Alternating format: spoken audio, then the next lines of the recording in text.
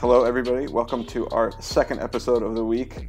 Today, we are going back in time with you and reminiscing on the storied past of all of our favorite teams.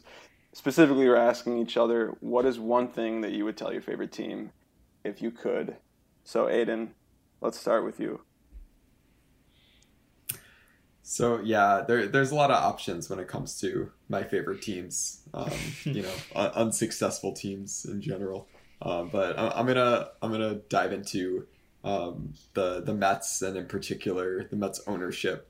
And I think the one thing I would try and reject was the Wilpon family buying the Mets, or buying a share of the Mets back in 1987, and then buying the whole team or taking on full ownership in 2002.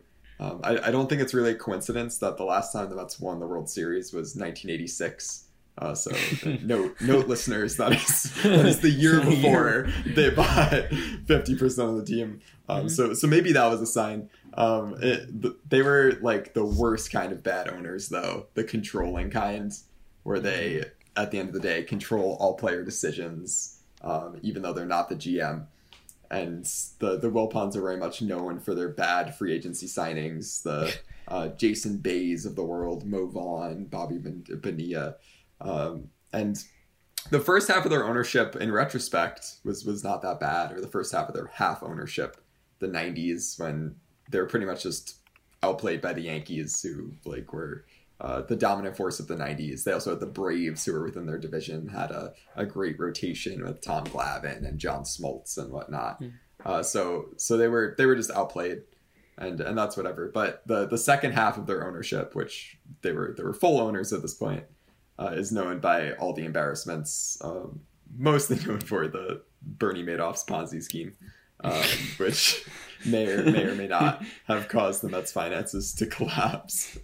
And I think I've talked about this on the podcast before, but the Wilpons commonly negotiated deferred money into players' contracts as a result of their faith in Madoff's investments. They were like, these investments are really paying off. Oh my god! How can he? How is he so good at this? So they worked that into contracts, such as famously Bobby Bonilla's, where they're still paying him to this day, because they thought that, if they were paying him in 2022 or 2021, that they would have been the money that they made off of the investment could have paid for it on its own. And a side note is that there's very much the question of whether the Wilpons were actually duped by the Ponzi scheme, or whether they knew about it. They got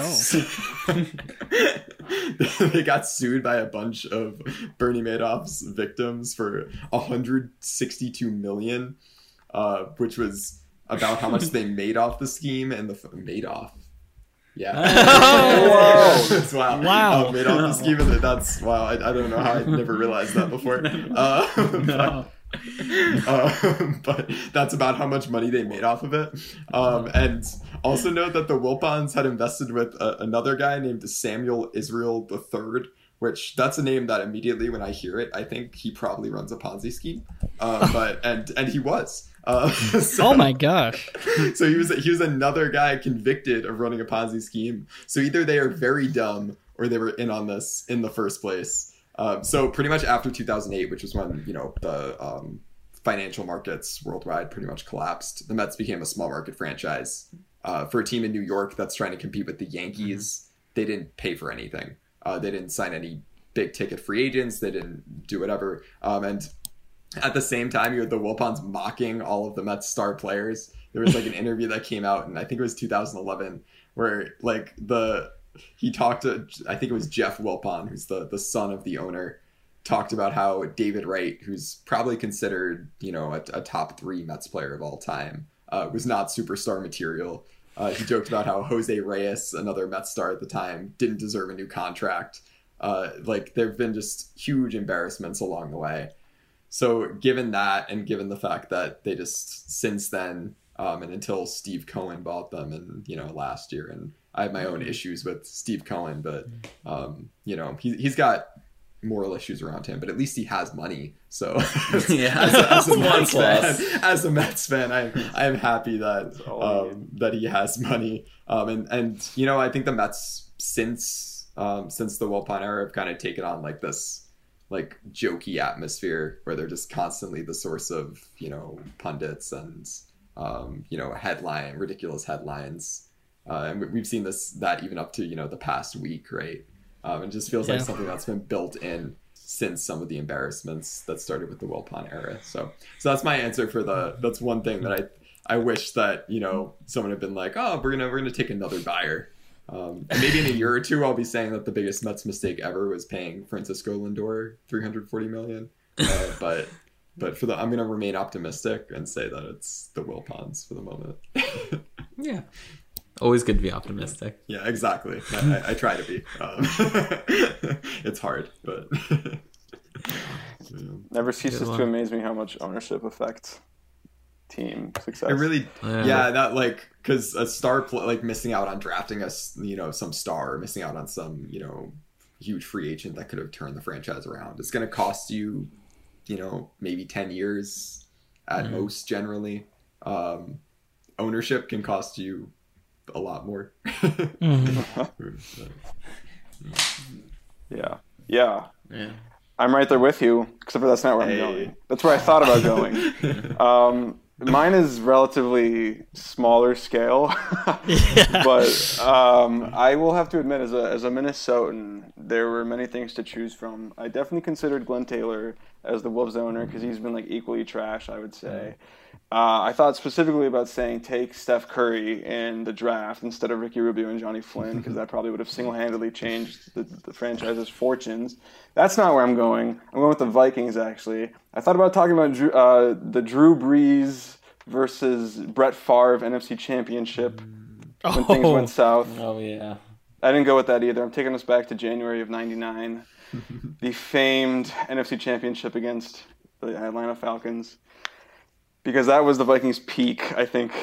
They should have won it all that year, and they didn't. They were 15-1. They had arguably the best offense ever, if not the best ever, one of the best ever. They had Randall Cunningham, Chris Carter. This was Randy Moss's legendary rookie season where he caught 17 touchdowns.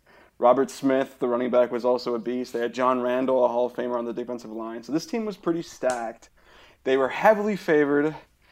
And the irony of it, the super Minnesota Viking twist, is that they were let down by a kicker, Gary Anderson, who hadn't missed a kick the whole season. So specifically, there was like 2 minutes left in the fourth quarter. They were up by 7. It was a 38-yard field goal. And if he'd made it, they would have been up by 10. Basically, would have been a guaranteed win. And he missed it wide left. It's like probably the most legendary play in Vikings history. So my message, if I could say something to anybody, I would message Dennis Green specifically, and I would say something along the lines of call a timeout or something right as he's kicking, let him get his miss out of the way, and let him try it again. I think Gary Anderson, he would have made it again, or even if they had just taken the timeout and given him a few more seconds to breathe, he would have made it. I'm certain of that. They would have gone to the Super Bowl. They would have beaten John Elway and the Broncos, and the Vikings would have finally had their first championship. Instead, like I said, it was their peak. The next year, they went to the second round of the playoffs, lost. The year after that, they went back to the NFC Championship, but they got shut out by the Giants, 41-0. And then Dennis Green was gone, and they didn't have a winning season again for a while. So it really was like, it was all or nothing. There's really no excuse why they should have lost. And like I said, they missed a kicker. They missed a kick from a kicker who hadn't missed all season. It's just outrageous. A 38-yard field goal isn't even long. So I would say do something to let Gary try it again, because he would have made it on a second chance. Alas, it is what it is. Yeah. The life of Minnesota sports fan. Yeah. Just gotta. I mean, you're telling me field goals are not guaranteed. Yeah. There's also the Blair Walsh kick that he missed against the Seahawks. That was like 20-some yards. A classic. Vikings and kickers. I'm gonna go cocoon myself in a blanket after this. Sorry. I was watching the SB Nation Secret Base. They're doing like a 7-part series on the Atlanta Falcons history now. Obviously they played the Falcons in the game. Very interesting. Everybody should watch. They like ran the stats on that Vikings team, and they're like, it was legitimately one of the greatest football teams that has like ever, especially one of the greatest offenses in like the history of the entire NFL. And the fact that like they didn't win that game and blew it is devastating. I saw a stat that they're the only 15-1 team ever to not win the Super Bowl. Yeah. So, wow. Good stuff. Love that. Love that distinction. Yeah. All right. For mine, I shifted it in a basketball direction. We've done a different sport each time. I'm keeping it up. And I'm going to my beloved Philadelphia 76ers. And I'm going very recently. I'm not traveling as far back in time as everybody else. And mine's very influenced by the present too, but I am pleading with this Philadelphia 76ers to prioritize re-signing Jimmy Butler instead of signing Ben Simmons to a max extension in the 2019 offseason. I've said it again. I've said it before. I'll say it again. The 2019 Sixers team was the best chance they have had, and I think probably will ever have, of winning a title. That the starting five of Ben Simmons, who at that point looked legitimately good, was on the up, and whose offensive weaknesses were not exposed at that point because everybody else was so good around him. Played excellently that year. JJ Redick, great shooter. Jimmy Butler, Tobias Harris, and Joel Embiid was an absolutely NBA Finals caliber winning starting five. And if they didn't lose that game on the Kawhi shot to the Raptors, I have full faith that they absolutely would have won the NBA championship that year. Yeah. That being said, when that season came up, Jimmy Butler was going to be a free agent. And Ben Simmons, I think, had one more year left on his rookie deal. So it basically came down to them saying, okay, we either can re-sign Jimmy Butler or we can re-sign Ben Simmons. And they went all in on our boy Ben Simmons. And it basically seemed to come down to the fact that then head coach Brett Brown didn't really like Jimmy Butler, and he was allowed to go to the Heat, and they signed Ben Simmons to a max extension. But I think it's pretty clear, especially the following year, when Jimmy Butler led the Heat to a conference title, he would have absolutely been better for the long-term prospects of the Sixers. He's regressed a little bit this year, but he seems to have a really good relationship with Joel Embiid. The two very much like each other. That was sort of thrown away. And Ben Simmons, while he's an elite defender, just does not... I mean, we've said all we can say about Ben Simmons. He just poses little to no offensive threat. And they've had to placate him over and over and over along the years. And he just does not reciprocate. He's still talking about how he wants to go to a California team, and I hope to God it is the Sacramento Kings. No offense to Sacramento, but when he says Sacramento, no, it's a great city. But the fact that he obviously wants to play in LA or for the Warriors, I hope they send him to the Kings. He's apparently, it was reported yesterday, he's apparently planning on setting out training camp. It's over. That's at ridiculous. This point. Yeah, I know. The Sixers have done everything to please him. They signed him to a max extension. They did everything they could have, and he's you can't hold out when you just had a terrible playoff meltdown too. That just, I don't know. Exactly. And so, I think Butler's less skilled than Ben, or maybe has less of an upside in certain areas than Ben did. He's an excellent player. At potential only gets you so far, and I think for the continuity of that team continuing forward, it would have been a lot better. And then had they re-signed Jimmy Butler, they probably wouldn't have gone through all the stupid moves of signing Al Horford for a year and trying the experiment of where everybody on your team is 6'10" and there's no ball spacing.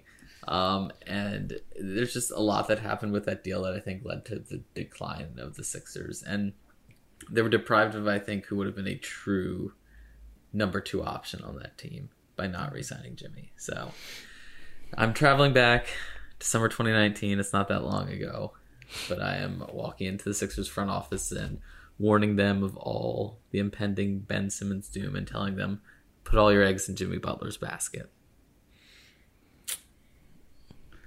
Alrighty. Makes total sense. We feel for you. Thank you. It's kind of like a therapy session. We all just get off our chests. Exactly. All the things that have been plaguing our favorite sports teams. I could go all day. All right, so I walk out the door. I hop into my 1982 DeLorean DMC-12. I set the timestamps. The year is 2015. The month, February. Day, 1st of the month. And you know where we're driving? We're going to Glendale, Arizona. The Seahawks are down 4 to the Patriots in Super Bowl 44. They are on the 1-yard line with 20 seconds and a timeout. My DeLorean rips onto the field, keeps the grass turf intact, though. Everybody, there's commotion, right? Because people have never seen this like, outside of the movies, right? I get out of the car, I sprint over to Pete Carroll, look him dead in the eye, say, "Do not throw the ball. Malcolm Butler will intercept that pass. You have Marshawn Lynch." And before I can like say anything else, I get tackled because I can't get up the DeLorean up to 88 miles an hour without running around the field or something. Maybe I should have time traveled to earlier in the game, you might ask, but who knows how that could have affected Pete's play calling throughout the entire game, right? We might have got crushed by like 20 if I told him that at the start of the game. So you really have to wait to the moment so that everything happens exactly the same. Like it's time travel 101. You have to interrupt right before that call. So that game when it happened, like in real life, when that game happened, I was sitting in my chair and I was like, all right, Seahawks are about to win. And I'm not even like the biggest Seahawks fan or whatever, but it's definitely my NFL team. Russell Wilson throws that pass, it gets intercepted. I like fell out of my chair. I like fell forward out of my chair. I was like, you gotta be kidding me. And I was like, no. I think I literally yelled like no. It was I have a very vivid memory though of like falling out of my chair. Falling forward out of my chair. There was a lot of other ones, like it's really well known that the Trailblazers passed up on both Kevin Durant and Michael Jordan. I felt like that was kind of too easy, though, so I didn't pick that one. Yeah, I think that's a correct one. That's like an all-time bad play call. Yeah. I mean, yeah.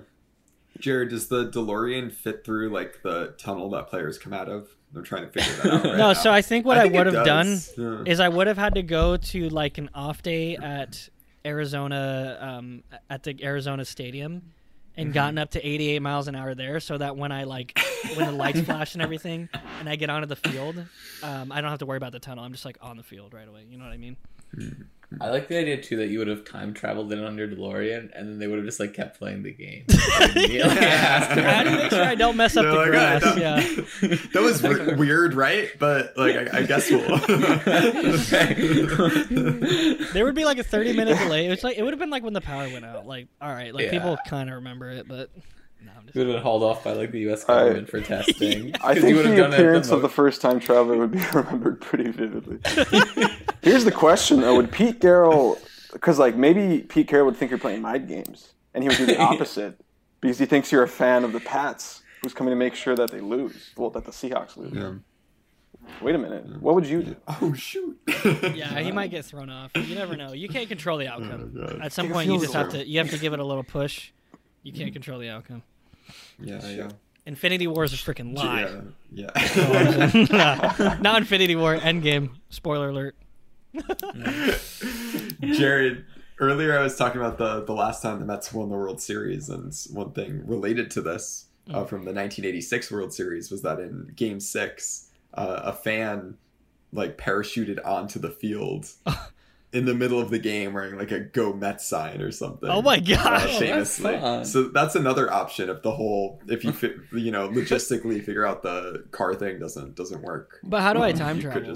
I try to think of the That's a mechanism. good point. How am I That's a good point. Am I using some PIM particles? Flying or am I using DeLorean? You make a compelling argument. Yeah. DeLorean would definitely be the coolest way to time travel. I think we can all agree. That's true. I think there's a consensus there. I'd have to make sure I was going on the right side of the field though. Otherwise, I would run over a player. Because if I like time traveled in and I was going towards the field, you know what I mean, like towards the end zone. Alternatively, you could just time travel directly into Malcolm Butler and then there you go. Just drop it. Yeah. Jared, if you start thinking about the practicality of it, running over a player is a problem. But like if you ran over a coach, for instance, or if you accidentally ended up in the stands. Yeah. Why is running over a player not a problem? Yeah, what? It's like clarification. No. I'm saying Jared was just worried about going onto the wrong spot in the field so that he wouldn't run over a player. I'm saying, but what about the sidelines? That's true. What about the coaches? Well, they were on the 1 yard line, so like I have the whole rest of the field theoretically. I mean, maybe a ref is down there like the ref is like the I white see hat what ref is back there. But. Small price to pay for a Seahawks Super Bowl. Exactly. I was about to say I'm gonna get arrested getting the Seahawks a freaking Super Bowl. Who's not even like really my diehard team, but It's like Lucas. I need pin You're getting particles. taken to a CIA facility and never. yeah, exactly. Immediately. But hey, they will have won the Super Bowl, so Exactly. Championships are forever. Yeah. Yeah, banners fly forever. Banners fly forever. And you sit forever in a CIA facility as they Yeah, exactly. prick you and poke you and figure it all out. No regrets.